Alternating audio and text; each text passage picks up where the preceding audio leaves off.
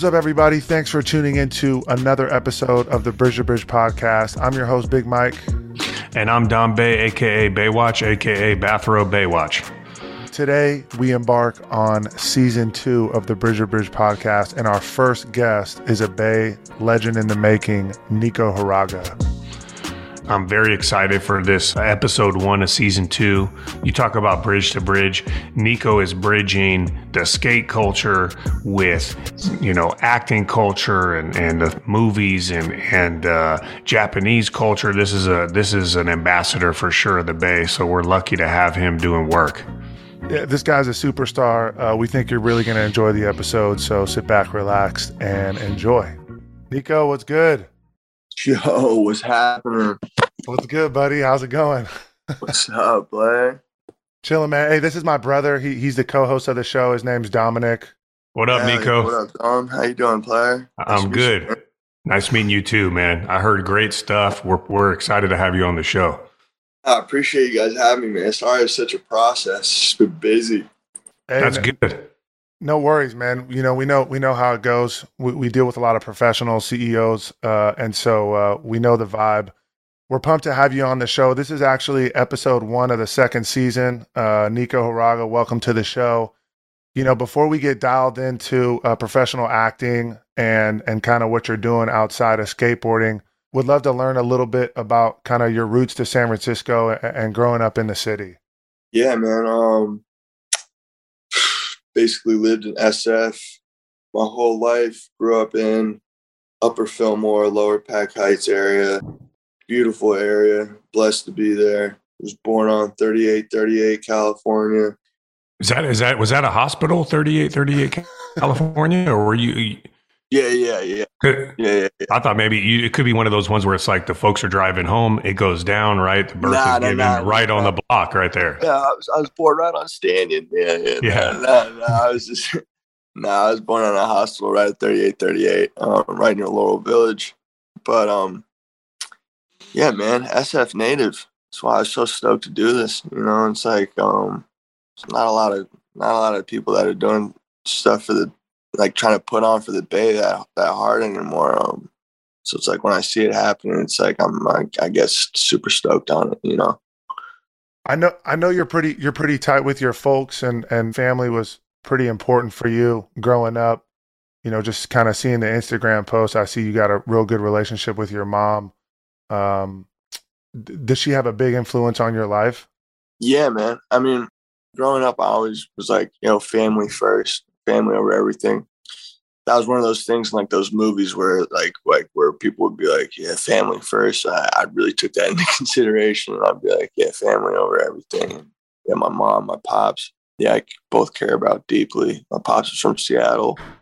My mom is from Rhode Island, and they met at Brown and just fell in love. And wild cuppy. I mean, wild couple. My pops is kind of a stricter Japanese dude, and my mom is like a hippie white lady, and it's just a strange combo, but they just absolutely fell head over heels. And I don't know, they motivate me, man. They keep me pushing every day. Coming up, like, before I started to be like, I want to do this for me, I was always saying, like, I want to do it for them first. It was them first before me. And in a way, it still is, but it's like, I'm trying to make myself proud too at the same time. But yeah, how was you were saying your pops was more strict? How was that growing up? Was he very structured for you? Like, how did he kind of confront stuff like skating? Were you into skating as a young kid? Obviously, that's something a little more wild outside of the lines of structure.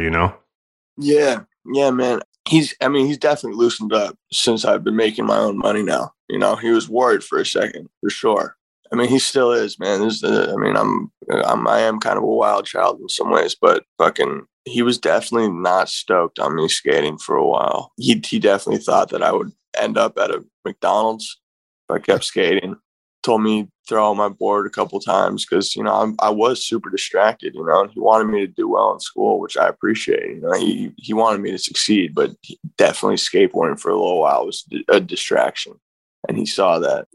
But I always saw it as like my passion, and someday I would be getting paid for it. And eventually I did. and he started loosening up a little bit. Still, it's like, it's rough when your kid is like an athlete for skating, and like is always getting hurt and stuff. You don't always like to see that. And then that's when like acting and like modeling came into play, and then he got stoked because it's like, I'm not even putting my carcass on the line anymore. He's just like chilling. Was your mom kind of slipping you new boards on the down low, kind of like, hey, I picked this one up at the shop, just, don't tell, just like here? Nah. She was always pretty mutual. She was always just kind of like, because I was having boards sent to me before I was AM. I was Flow for a couple companies, and I'd have boards shipped into the mail, so like I wouldn't have to go pay for boards anymore. And my mom was always just like, look, whatever you and your pops got going on, that's between you two. Don't drag me into the middle of it. And I was like, yeah, all right, fair enough. I feel you. Yeah, we'll figure it out. Yeah. So that's always how it went down. But yeah, I mean, it was a process for a while. Just like growing up as the only child with a pops who has a vision for you, but you're kind of like almost the problem child, if you will, but like not so much in a really bad, aggressive way, but it's just a process.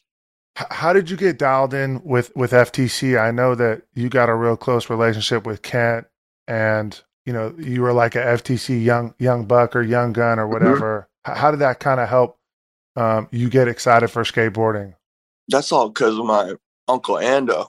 I call him my uncle. He's not my actual uncle, but I mean, he damn near is. But Ando, if there's anyone I've seen who like puts on for the city, it's like Ando. Ando is a huge influence on my life.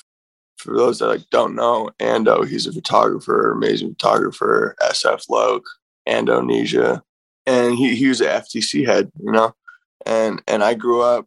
I started skating with Sean Connolly at the SF Skate Club, and Ando would come on some days and take photos with the kids, and like just be a cool mentor. And I just kind of gravitated towards that energy. He was one of the most positive, cool, down to earth people you could ever meet in your life. So it's just, given that, I was just totally levitated towards him, and him working at FTC made me start going into FTC, and instead of like Purple Skunk or Deluxe, both great skate shops. Purple Skunk. Even I went into Purple Skunk, dude. Just checking those new wheels and the trucks. I'm like, man, shout out to Lizzie. Lizzie was, I think, the Purple Skunk gal, right? Bro, I'm not even sure, but I remember I was in there as a Grom before I was in FTC, but just being like, damn, this skate shop is tight. And then I went into FTC and I was like, damn, this skate shop is tight, But yeah, man, Purple Skunk was super dope. But basically, I started going into FTC more strictly because Ando worked there. Then I met Kent. Kent's Japanese. Kent took a liking to me because probably I'm the little Japanese skater, dude. And like, I was always that little obnoxious kid in there, but they would always give me like the used boards that people would come by and drop off. I would skate a lot of the used boards. Yoshiaki Toda would drop off his used pro boards there, and I'd be so hyped to be skating his used boards, like Jack Curtin boards, Western Editions. Like, yeah, I grew up skating all those used boards. And then when we put out that video, FTC Young Bucks, at that point I was still buying my own shoes, getting decks for free from FTC. But when we put out FTC Young Bucks, that's when the people over at Krill Tap reached out, Sam Smythe, and offered me to ride Flow for like Lakai and get chocolate boards. And I was super fucking hyped, dude. I was out the roof, dude. But yeah, honestly, Ando definitely has a huge part of my career, no doubt.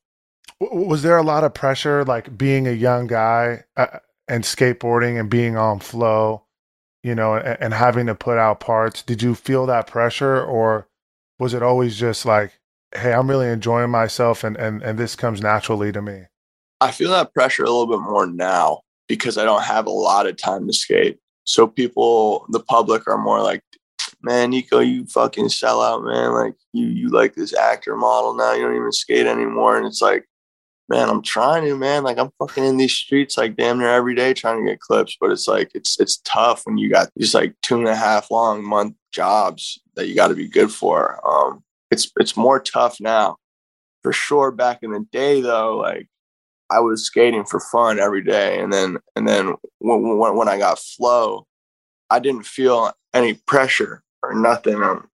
It just kept me wanting to go harder and harder and harder in the streets, you know, like had me wanting to put on more for the companies that are like taking the time to send shit to me to rep their company. You know, I just wanted to put on.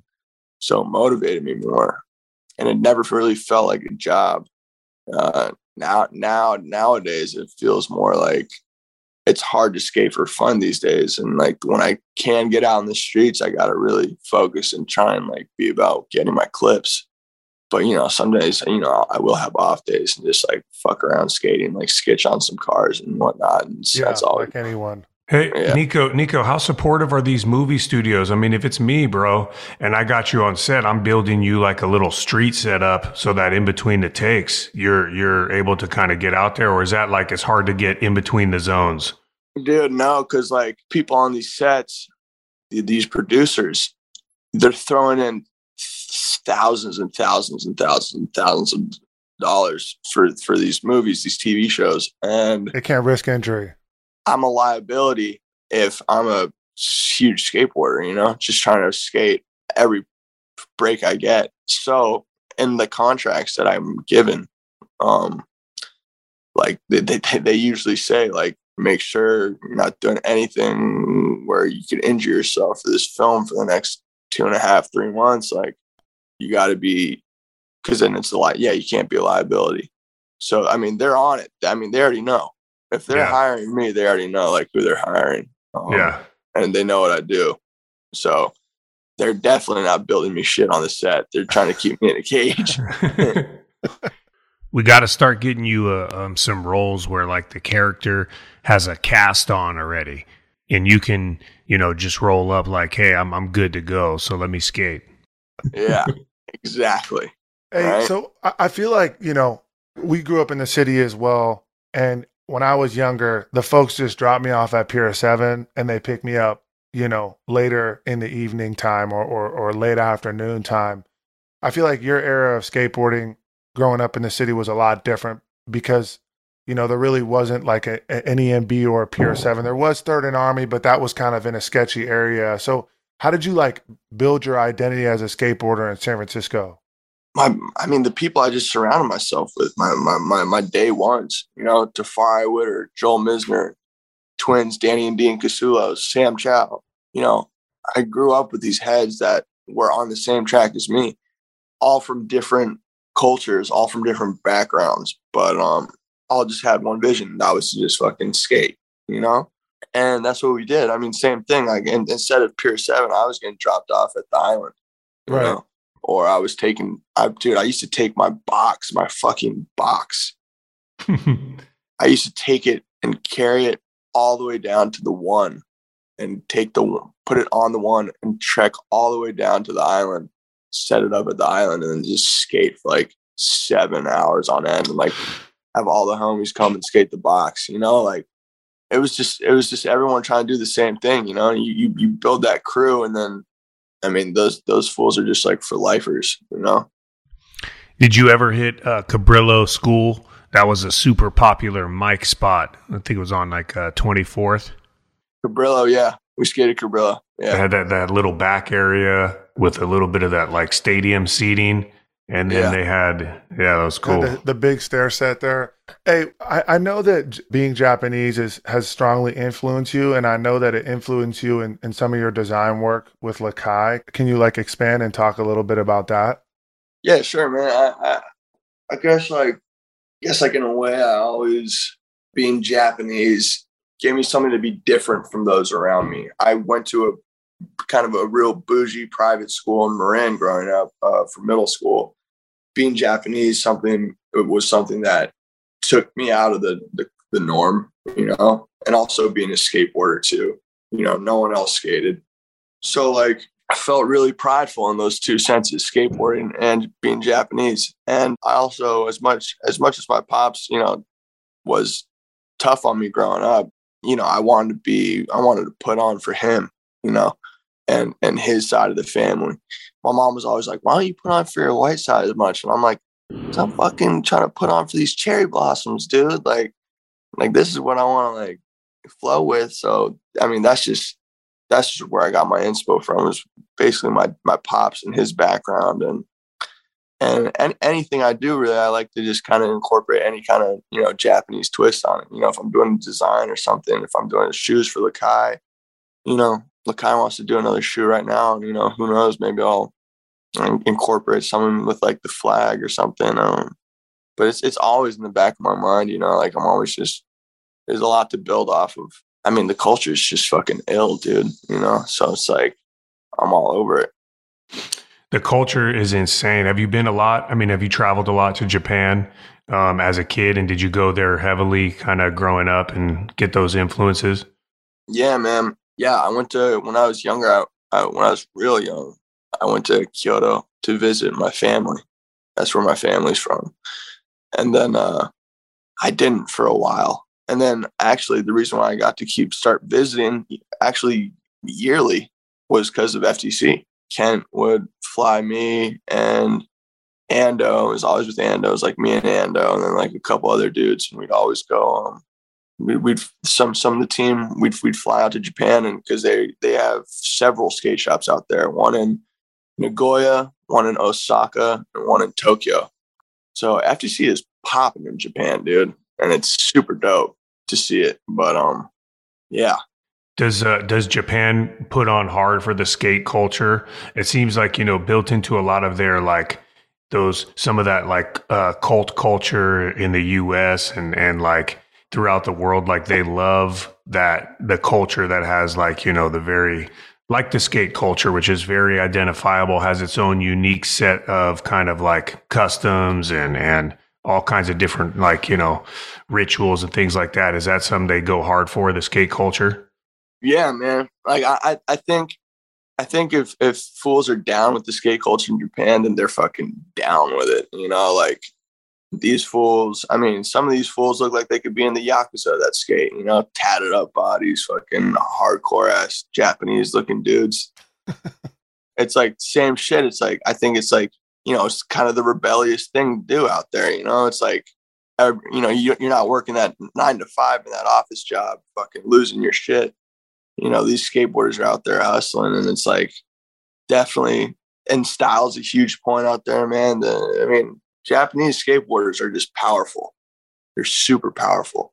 I mean, fucking Yuto just took gold for the Olympics. You know what I'm saying? Like, Japan's on top right now for skating. So it's like Japan and Brazil for sure. Yeah, Japan and Brazil for sure, man. They're killing it, you know, like they're coming out the woodworks, right? And like people are like, oh fuck, like Jesus, it's not just LA and SF and New York who's got the heavy hitters, right?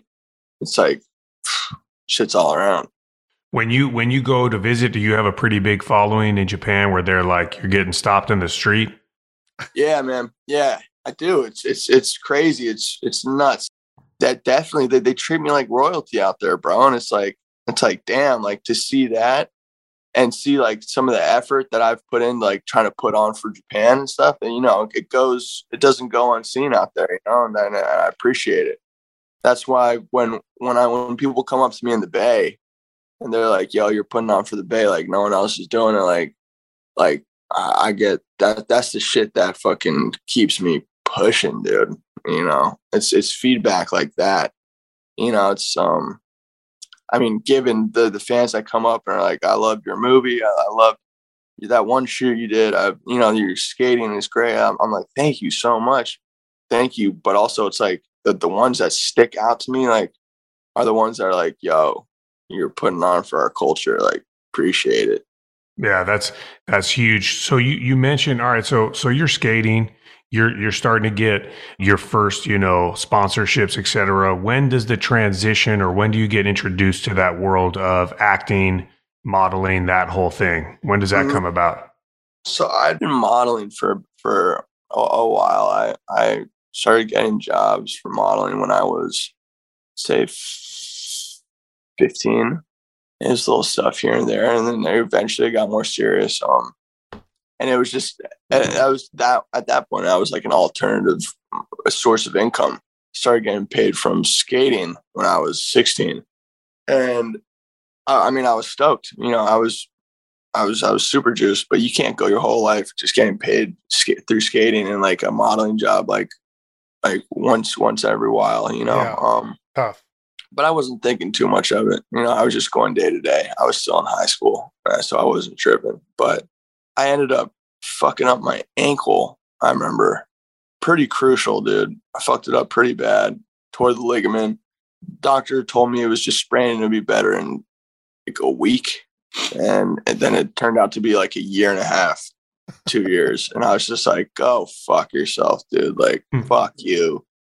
And basically from there, I was like, you know, I was still getting paid monthly from skating, but it's like, I'm not putting in the work. You know, I feel like shit, dude. I'm getting paid for not even fucking putting on, you know, like this doesn't feel right. Like I'm not earning my dues.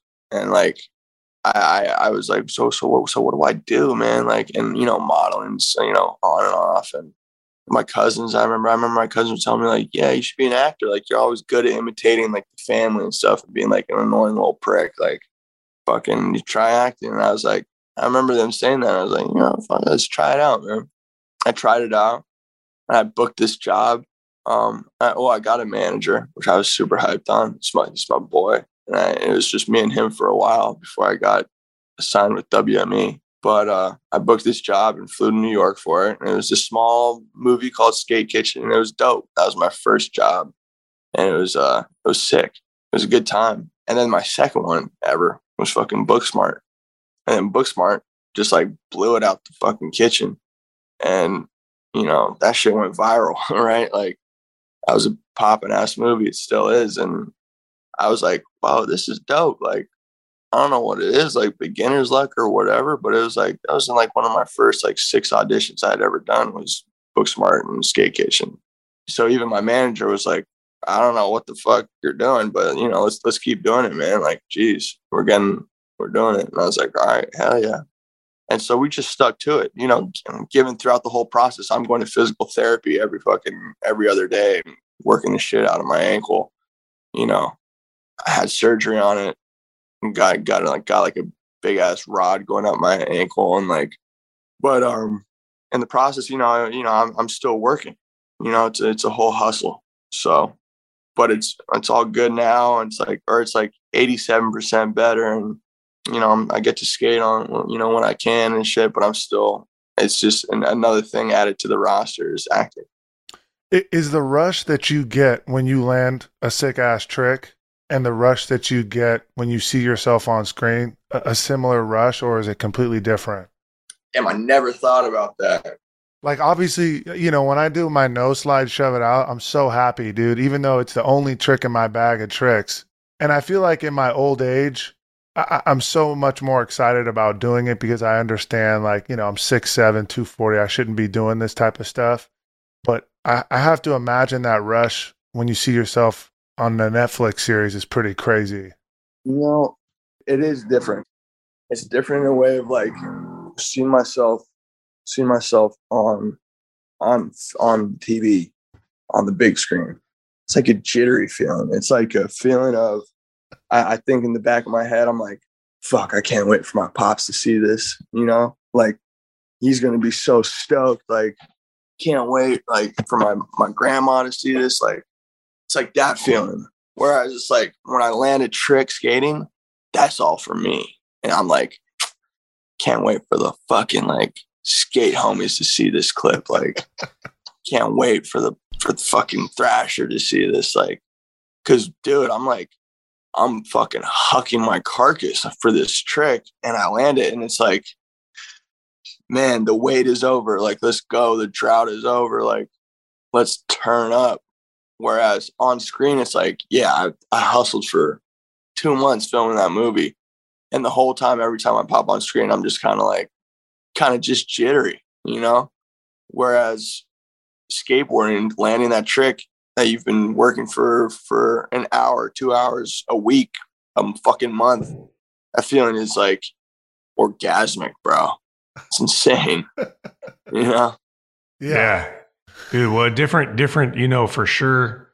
Like sticking a skate trick, like you said. I mean, number one, you're happy to not be busted up, especially if it's something where you're like jumping a rail or something like that.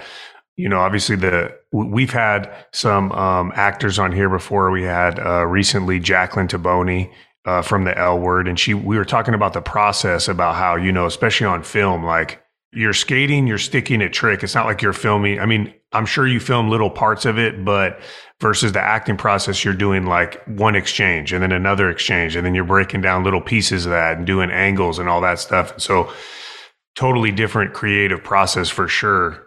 Yeah, I mean, like acting too, it's like, it's like 12 takes and then they're like, okay, we got it. Skating is like, there's no limit on that shit. I don't know how long I'm going to go for trying to trick. That's all on me. That's all on my body, But with acting, there is an end point. There's a given time where we move on to the next take. But skating, you never fucking know. And that's just like the beauty of it. Hey, I was one of your projects, North Hollywood.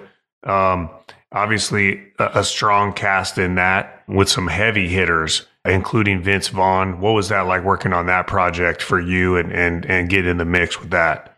I mean, dude, that was a blessing. It didn't feel like, I mean, that movie had a great turnout, but initially it started off just making short films with my buddy Mikey, and he wanted to make a movie. And I was like, okay, fuck yeah, count me in, bro. And he casted the whole movie, him and Carmen Cuba.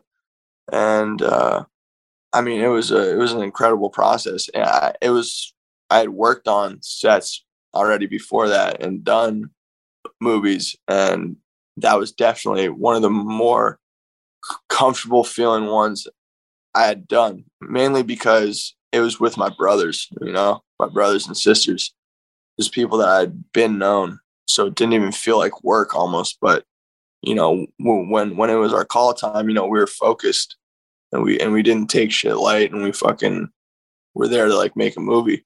But it was great working on that movie, man. It was about, I want to say like a month and a half, 2 months of filming for it. And it was a hustle, man. Mikey's a hard ass director, He's good at what he does. That was his debut, and he killed it.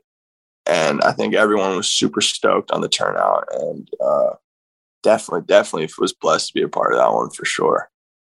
Hey, how do you find time between skateboarding and acting to like get your alone time, your Nico time, like to relax and to step away from all of that stuff? If I'm on the road, I'll just book a hotel room. Yeah, I'll book a hotel room and I'll post up there for whenever I feel like I need to just isolate for a sec. If I'm not, and I got like a break, I'll just go home and see the family. I'll go to my childhood bedroom and just like, mom will cook me up like some eggs in the morning, and I'll be like, fucking hey, like why am I even on the road in the first place? Like, like, I mean, just going back to my roots is like the biggest part of it.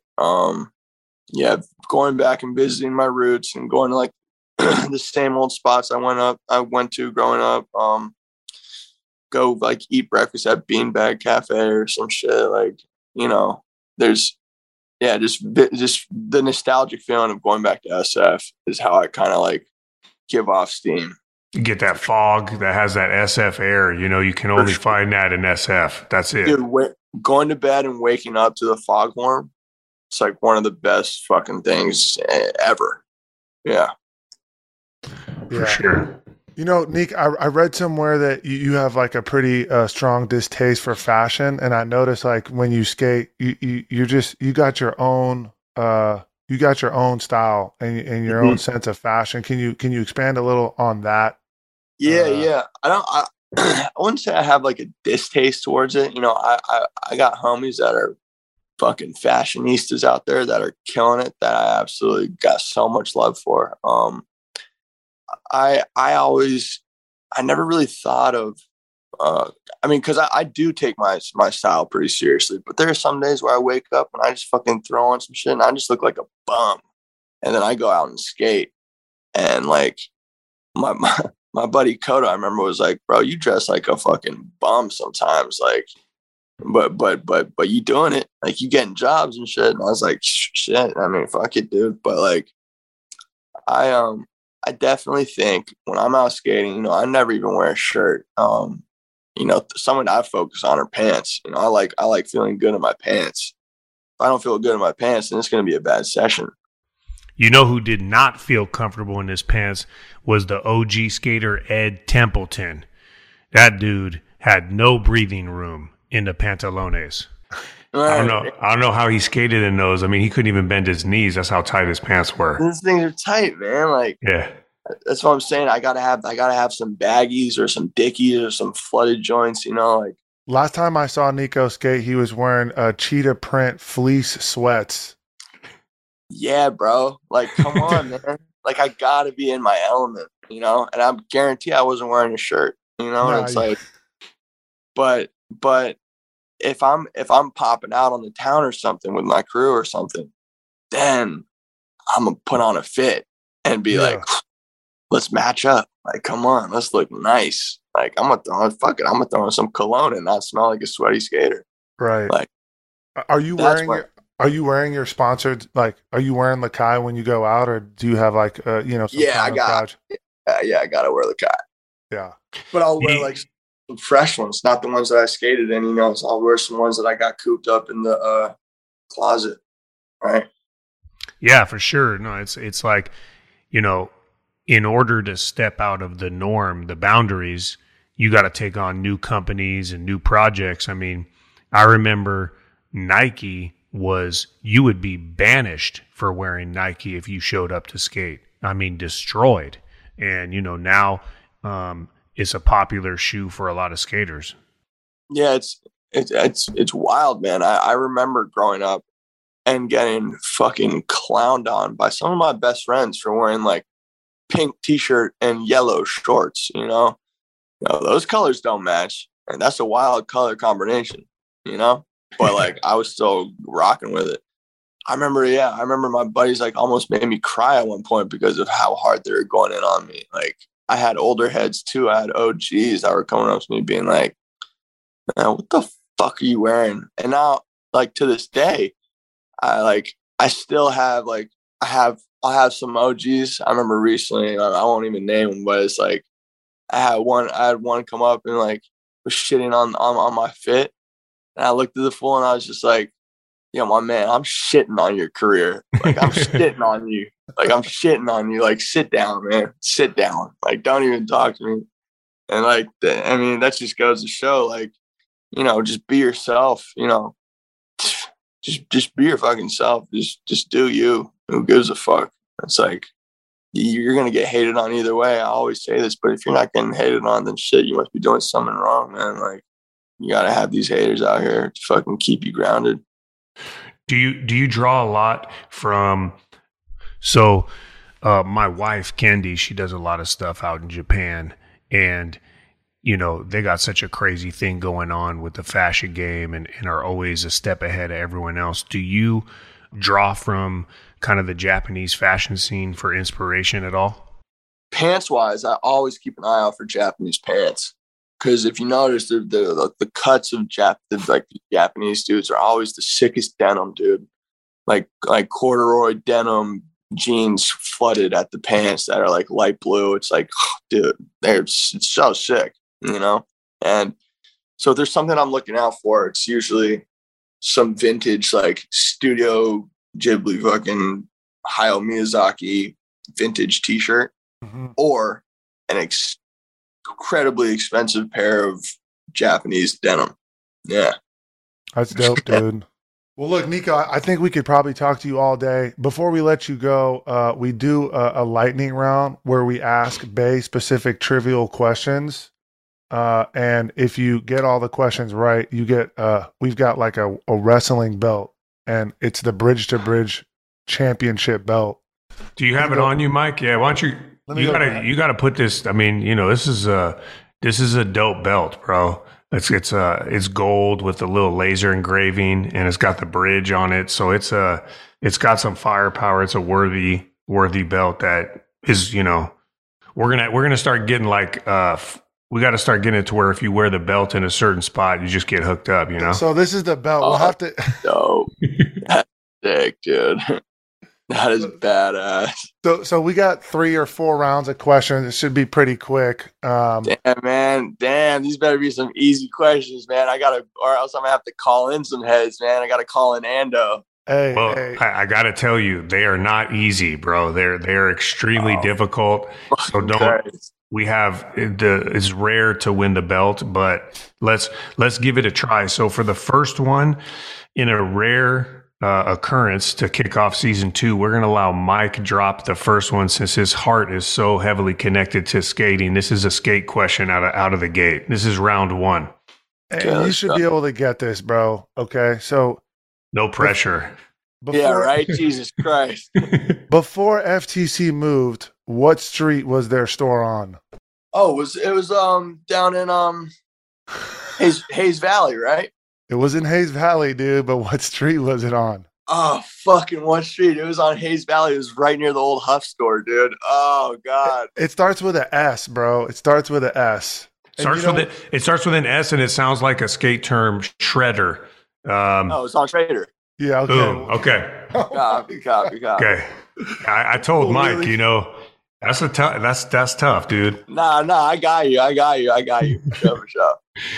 It's season 2, man. We're starting with love. We're giving mad love. You know what I mean? Yo, thank God I got one right, dude. I was about to say, like, bro, you guys caught me out of left field with this one. I was like, oh, fuck. Are you serious, dude? Like, this will be good. I'm like over here putting on for the Bay this whole podcast, then I don't get a single one right.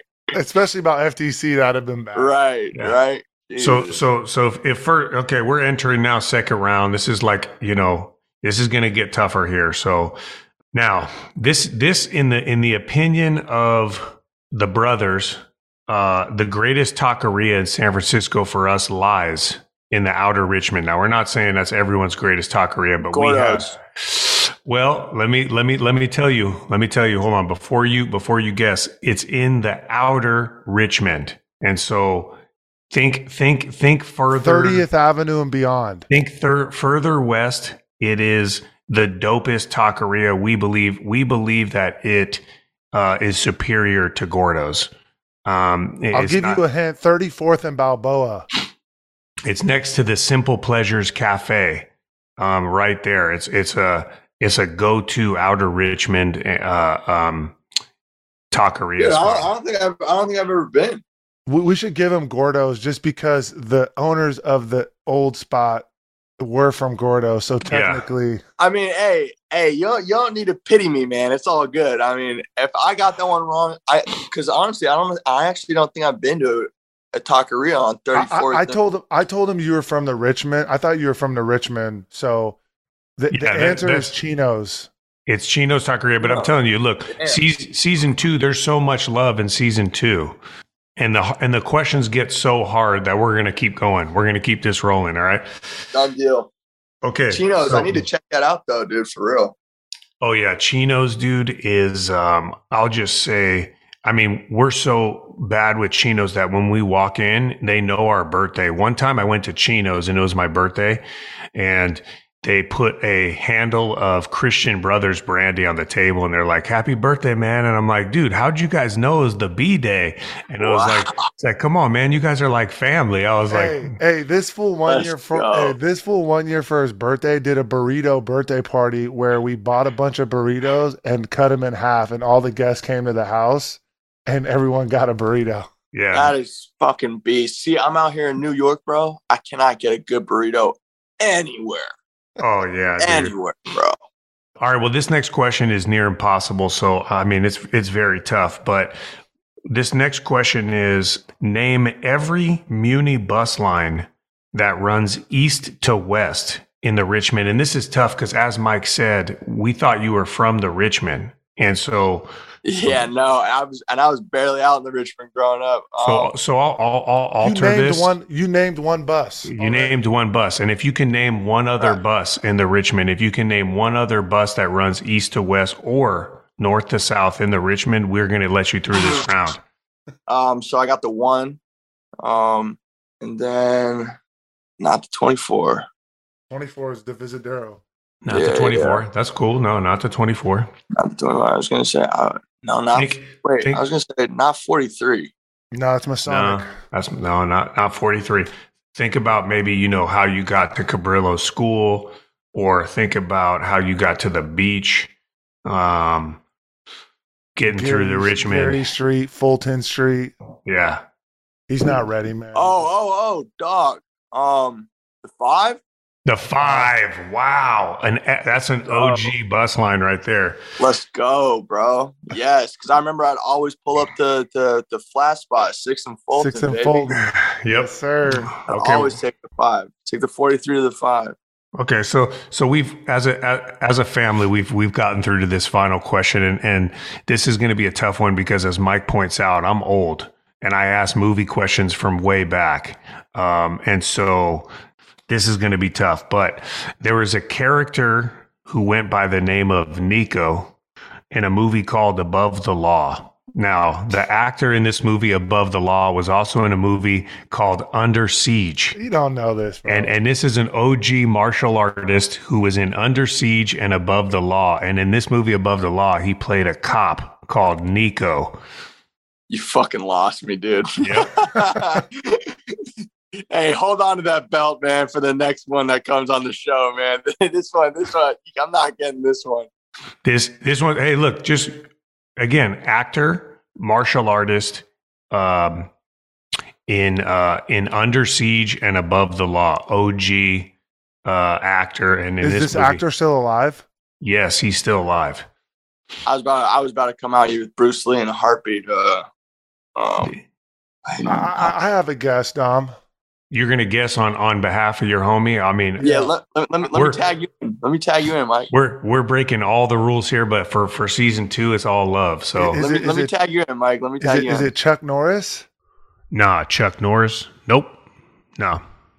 Damn, I don't know, bro. What's the answer, dog? Steven Seagal. Oh yeah, your boy Steven Seagal. Yeah, it's.